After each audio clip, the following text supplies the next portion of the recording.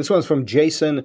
How come some of the academies have curriculums and some of them don't?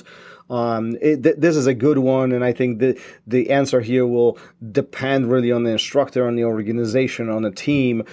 Some academies do have very strict curriculums. Some of them don't have any, period. And, I'm not the one to judge which one is right or which one is wrong. That's something you can determine on your own, depending what you're looking or what your plan is long term.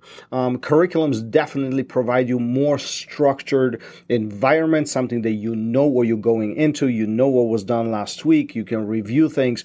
There's definitely a train of thought behind this. However, there are limitations when it comes to curriculum. Often, academies with curriculum stick to the curriculum, and there is really not much of room to go outside of the curriculum. So they are very planned and kind of straightforward when it comes to that. Now, on the flip side, we have academies without any curriculums whatsoever.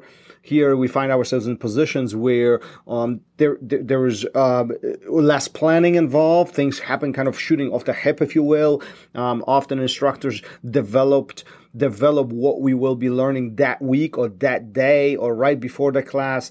Hopefully, they have some plan as to what we'll be teaching. They're not coming up with things right, as things are happening. However, that's been done in the past as well. So you have to determine whether you would like to be in a little bit more structured environment or in a little bit more free-flowing environment. I think the best, and this is my opinion, my personal opinion, but I think the best academies, they provide both. So it's like a hybrid environment where you have some classes. They are very structured, providing towards the individuals who are brand new, who need that structure. They need the framework. They need that path and a clear direction.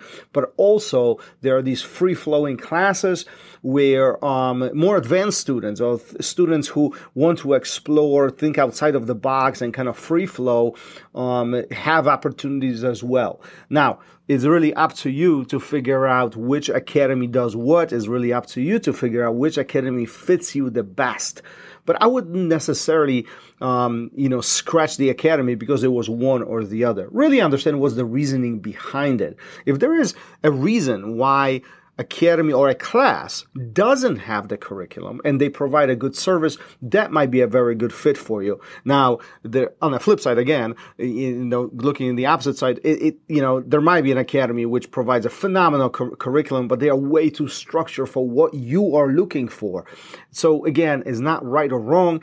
It's more of a what fits your personality, what fits your goals, and what fits you, what will make you successful on the journey, as it's beginning or as it's unfolding, as you're learning the Jiu-Jitsu, the beautiful art of Jiu-Jitsu. So ask questions, talk to the instructor, see what their philosophy is, see how it's organized, see what thoughts they put into whatever they will be teaching that week, that month, that day, and from there, make your decisions. No matter what, find a good academy for you and keep on training.